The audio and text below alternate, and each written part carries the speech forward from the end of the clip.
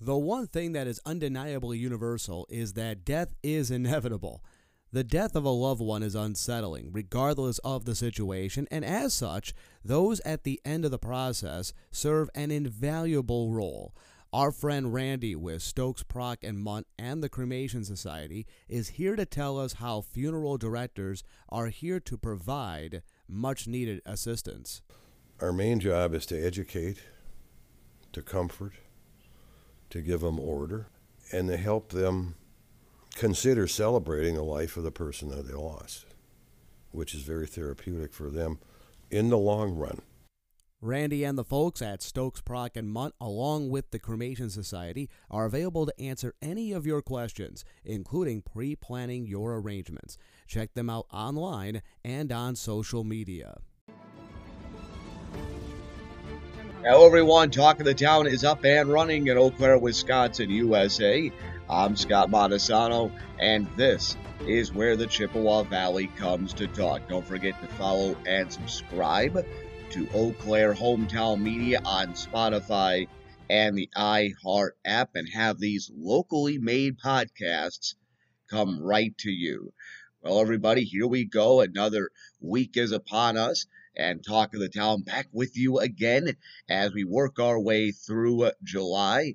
As always, we've got a bunch of little nuggets to get to you as we are in the summer month, but hope everybody is enjoying their summer season. I know a number of you were out at Country Jam over the weekend, and we will be talking about Country Jam coming up on this program, more about the future of Country Jam. We'll be discussing that and some other things. But if you were not at Country Jam, maybe at a ball game, maybe you were up north at a cabin somewhere, maybe you were down south somewhere, but hopefully you are enjoying yourself as we move along. And this is where we're going to start today's program, because something a lot of people do during the summer is they head to Carson Park and perhaps go to one of the two museums at Carson Park. And if you don't go in the summer, a number of people go in the winter, very popular amongst the schools, and I do believe the field trips will again be returning in earnest this coming school year. The Chippewa Valley Museum and the Wisconsin Logging Museum. The Logging Museum is where the big Paul Bunyan statue is located. Well, those two places in the news this week because they have announced plans to merge together. Their two boards have agreed to combine the efforts together going forward. There are still plenty of details to work out. I think they're still going to look and see what umbrella they're going to fall under, what the leadership will be, what the model will be. There are still plenty of things that they have to do. It's like agreeing to get together, but you still have to decide where you're going to eat, at what time, maybe even what the actual day is going to be. However, plans now in place to merge those two museums together. And we will spare the conversation of the idea that I think a number of people already thought the two were one and the same because they're so close together. We've talked about that on the program before. The Logging Museum recently changed its name anyway. And I forget what they were before. Because I'm more familiar with the Chippewa Valley Museum. And I do think that whatever name is decided is likely going to have more of the Chippewa Valley Museum branding with it anyway. But you're going to have these two museums combined together, their efforts, their staffing, no doubt the marketing of them. And it only makes sense. The two are side by side. They literally do bleed into one another. Their backyards bleed into one another. And the parcels of land and the schoolhouse building and some of the other older buildings that the logging museum has and the museum has all come together. Again, it only makes sense for them to do this. And you look at what Carson Park is going to be in 15 to 20 years. Changes are coming with the master plan. And whether it's exactly as it is envisioned right now or it is some sort of hybrid of it, time will tell. But this is a good idea for both of these sides to combine forces. They were never really in competition with one another. But now you're able to combine forces, combine your marketing, probably fall under one name. I don't think you're going to see the logging museum close, that building close. And obviously the Chippewa Valley Museum is not going to shutter its doors and try to squeeze everything over into the logging museum. So again, it only makes sense that you have this happen. And a good reminder for a lot of people out there, if you have not been to the museums in a while, and by what I mean a while, a year or two or longer, head on over. It's a good time. We took our kids. I think it was a couple of years ago. I think it was the summer before COVID. Took the kids over on a Friday. I think it was. I took them over on a Friday afternoon. They walked around and enjoyed themselves, and there were things to look at, and I think it was really cool. It's something to go check out. And it's not about, if you're going to sit there and say, especially since we're talking about the logging museum, if you're going to sit there and say, well, I already know there were lumber barons in the area, what other history is there? Well, we haven't been to the logging museum, and that's something we have to get to.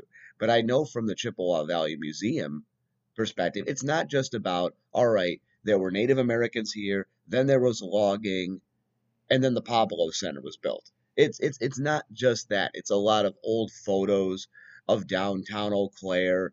It's a lot of artifacts of life in the 30s and 40s and 50s. I think it takes about an hour to get through that museum in a good way. There's stuff from Uniroyal that's over there. Again, if you haven't been there at all, you got to get there. If you haven't been there in at least a couple of years, you have to get back there. And it's really inexpensive. I think there's not even official charge, though they ask for, a few bucks here. So it's inexpensive. It's air conditioned. It's very comfortable in there, in the museum. They don't pay for advertising. Lord knows they don't pay for advertising. They get a lot of free advertising as people like me talk about them and say you should go. But again, this opportunity to remind everybody, head on over to the museums. Because when you go out of town, a lot of people go out of town and they'll go to a museum. You'll head over to the Twin Cities and at the great museums they have there, or down in Chicago, or if you've been to Washington and the Smithsonian. And those are all cool. You've gone to the Pro Football Hall of Fame, the Baseball Hall of Fame, the Rock and Roll Hall of Fame, the Country Music Hall of Fame. Here's something right in your own town to go check out. Speaking of things to check out in the area, as we know, Country Jam was over the weekend, and now all eyes are on next year. And Country Jam fully expects to be on their new plot of land in the town of Wheaton. That's been getting all the approvals that are necessary for them to go forward. Well, last night, Monday night, at the Eau Claire City Council meeting, you did have neighbors speak out against the move of Country Jam. So we do have a NIMBY alert. We have a NIMBY alert, not in my backyard alert, as these neighbors spoke at the city council speaking against Country Jam moving to the town of Wheaton, moving onto that plot of land in a rather rural area. Now, this is different than the town of Washington debate. It's much, much different than that debate, and that NIMBY alert.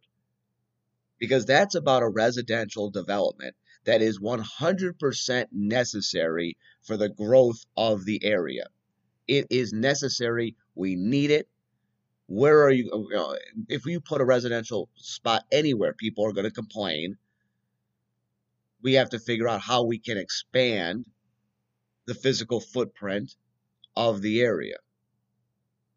That's a different NIMBY alert, though again, I think the residents there in the town of Washington are warranted in their complaints. Not only are they warranted, but hey, we have to figure out, hey, what kind of concessions can be made. It should not happen, but what concessions can be made. Oh, as an aside note, yes, I did see last week the town of Washington is suing the city of Eau Claire for the annexation and all of that. We'll see where that goes. I don't think it's going to go anywhere, and I think it's barking. I think it literally is howling at the moon, the town of Washington, but we'll see. But this is different. These neighbors speaking out over Country Jam moving onto that plot of land is a little different. Doesn't mean it should not happen, but again, we should listen to their complaints and what can we do to acquiesce to some requests that they have that I think are very much valid, because this is different. Putting a new residential development in is one thing. Putting something like this into a neighborhood, well, not really a neighborhood, but into an area, is different. This is more like putting a sports stadium or a mall into an area. It does 100% change what that area is. It's not necessarily about residential anymore. It's not about adding more houses anymore. You're adding something completely different into the equation. It is like having a slice of pizza and putting a little hot sauce on it. It does change everything. It may accentuate things, but it could also be a little painful at times. So I understand the concerns the people have, especially with the noise, because this is going to be loud with the music. It's not as loud as people tend to think it is. Noise doesn't travel as much as people tend to think, unless it's an auto track. An auto track it could carry for miles. I remember growing up in upstate New York, we would sometimes hear the sound of the racetrack from about 10 miles away, a dirt track. It was ridiculous. Regardless, though, of that, when it comes to the noise, understanding the concerns with the noise, I do think that's something that has to be considered. And there's already been considerations in place where the stages will face is one. But you did have a couple of neighbors on Monday night suggest putting tall walls up like you have around highways. And I don't think that's an idea that should be poo-pooed. That may be one of those things. Yeah, it costs money. How good is it going? What difference is it going to make? Well, we'll have to see. And it also may be, you'll put the tall wall up, and then somebody's going to complain that it's a physical eyesore, so you have that issue. But if that's something that a lot of neighbors want, I think that's something to strongly consider it. Who's going to pay for it? Yeah, you got to maybe charge Country Jam, or the city has to pay for it, because you are going into this neighborhood. They didn't ask for you, and maybe you can bully your way in there, but that's not the right way to do it. Acquiesce and give in some concessions. So if they want tall walls and would feel better about the sound with tall walls, I think that's something that should strongly be looked at. Another real concern is Highway T is not built for the type of traffic you will get. Of course, the last 3 decades, the traffic around where Country Jam currently, the street where Country Jam currently is, and quite frankly where the Blue Ox Festival has been, was also not built for this type of traffic. And people have just learned to live with it. But this is different. People learn to live with where it currently was. Now you're going to be thinking again about the traffic with it going to a new spot. You just dealt with it before, now it's going to a new spot. I think that's something to think about. Highway T, as it's built right now, is not built for this type of traffic. Arguably, though, you have some better tributaries or main arteries, more like it, especially with the 253s, that make a big difference. You're closer to major thoroughfares than you were at the current location. I think that's going to be a difference maker. However, again, it's a real concern. Do you need to add more to Highway T? Do you need to add some extra lanes, especially near where Country Jam is going to be? Turn lanes, wider shoulders, curbing. Do you have to do that sort of thing? I think that's a real concern. In the end, I do think the government needs to really think about these things with this. Now, the project should 100% go forward. I'm not saying that any of this should all of a sudden torpedo the Country Jam proposal. By no means. Country Jam next year will go off at this new location. It'll be its location for decades to come, and they've got great plans for it. But I do think necessary concessions need to be made. And of course, you're not going to make the neighbors happy in some cases, even if you give in to every demand that they have, and that's fine. That's not who you're trying to appease. You're not trying to appease the person that does not want to be appeased. They just want to keep trying to figure out a way to take air out of the tires. That's not, that's not what your goal is. What your goal is, though, is that with these current people that live there, they are setting the foundation. They're setting the ground rules. And then subsequent generations that move into that area, they're moving in knowing Country Jam is there. But the people that currently live there need to help to set the ground rules. They need to help to set the ground rules. Because you're bringing, you are the new one into that area. And again, I think we just need to work. I would argue this, as I did have somebody tell me. They said, why are these people complaining? It's just one weekend, and all of these other events that Country Jam plans to bring there, none of them are going to be nearly as big as Country Jam.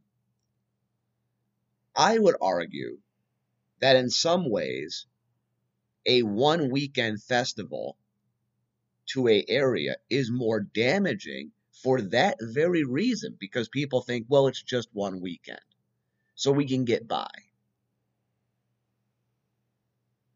Why would we make any concessions for one weekend? And I always go and I say, that makes sense, and that's a good argument if you're not living there. If you're not living there. I mean, I suppose people can, these neighbors, if they like Country Jam, they can just go camp out at Country Jam like everybody else. If they don't like country music and don't like festivals, and I'm not a big festival guy myself, then maybe that's the weekend they go out of town. I get it. I understand it. It's something people in a lot of resort towns do. If there's a big event in a resort town, people live there year round, they go, hey, this is the weekend, I bail for the weekend. I get that, but that's a dangerous way of thinking, and that's not a good way. You're just setting up fights, is what you're doing. Again, project should go forward. Nothing should stop that project. But I do thinking, hey, what do we have to do to Highway T? Do you have to consider tall walls? I think that's a strong consideration, the tall walls. We'll have to see. A couple of good positive stories in the area. Eau Claire Legion Baseball is back in the state tournament, so good for them. About 4 or 5 years ago, the Legion baseball team made this run deep into the postseason tournament. got all the way to Ohio. I think they were a couple wins shy of getting to the Ultimate Championship tournament level, the American Legion World Series. Good for them. Best of luck to Eau Claire Legion baseball. And then I saw this story, and I think it's a cool thing. So we all have old electronics, old TVs, appliances, even smaller things like computers. And what do we tend to do? Now we chuck them in the trash, especially computers. Well, that's not good. That's not healthy for the environment. We're constantly told you're not supposed to be just throwing away your stuff, your appliances. Many times, what do people do with their appliances? You put them by the curb. You hope somebody else takes them. But eventually, these things just run out of a lifespan. So a cool thing, First Choice Recycling is offering free electronic recycling to Eau Claire County residents for the remainder of 2022. Computers, appliances, old TVs, etc. First Choice Recycling, you can recycle it for free to them. The Eau Claire County is reimbursing. Now, why is this free? It's not out of the kindness of First Choice Recycling's heart. The county is basically paying for it. So if you live in Eau Claire County, take full advantage of this because you're already paying for it. I know I'm already thinking about it. We're already paying for it. It's not a debate. It's not anything like that. We're already paying for it, for this recycling. So take advantage of it. The county is reimbursing First Choice for the remainder of 2022. Now they're using money raised from a clean sweep program in May. And I was trying to remember what that was. I don't remember what that was or where that money is. Maybe they've got some type of grant, the county. So it's not technically your tax dollars going towards this. I don't want to make it sound like that. That is definitely not what this is. But again, the county is paying for it. Take full advantage of it. And the county's already trying to figure out a way to extend this into 2023. Love it. Take advantage of it. If you have old electronics and they're just sit there, and I've got a couple that are just in the Montesano mansion, and they're just sitting there. Old laptops that you know you're never going to use again. You've long since pulled stuff off of the laptop. It's barely usable anymore. If you turn it on, it's like trying to nudge an old man awake in a recliner. It'll take forever. And eventually, once it comes on, it's workable again. But yeah, I think that's a good idea. And the Eau Claire County Fair is going on this weekend. Some of you I know will take full advantage of it. We have discussed on this program before the fair, the county fair, back in the day when we used to do a lot more interviews on this program. We had people from the fair on. And as an aside, remember, we have plenty of interviews on all of our other programs, which is why we don't do the interviews anymore. But I've said it before on the show. I'll say it again. The Eau Claire County Fair doesn't do anything for me. I don't hold it against them. Yeah, first off, I'm not a fair guy, so my negativity towards it basically does not count. My opinion does not count. I'm not a fair guy. If they had a midway and they had a big food area and all of that, would that bring me over to the fair, which is about 2 miles from my house? Probably still not. But I do know for a number of you that is a reason you stay away from the county fair, the Eau Claire County Fair. It doesn't have the fair things that you think of as a fair, though the thing that the Eau Claire County Fair really grasps onto is the idea that it is a true agricultural fair. So a lot of animals there, a lot of farming type competitions, bake-offs, stuff like that, and they are very prideful of it. There are other reasons why they don't bring in a midway and food and a lot of food vendors. A lot of it has to do with cost. They're keeping the fairs smaller with where they're located, and I think that's fine. They would also argue, I remember this before, they would argue that there's all the other county fairs that are in the region, plus you've got the Northern Wisconsin State Fair. That takes care of a lot of the things like a grandstand and having the midway for that. But again, the Eau Claire County Fair is going on, and I think the gist of what I'm trying to say is this: if it's not for you, it's not for you.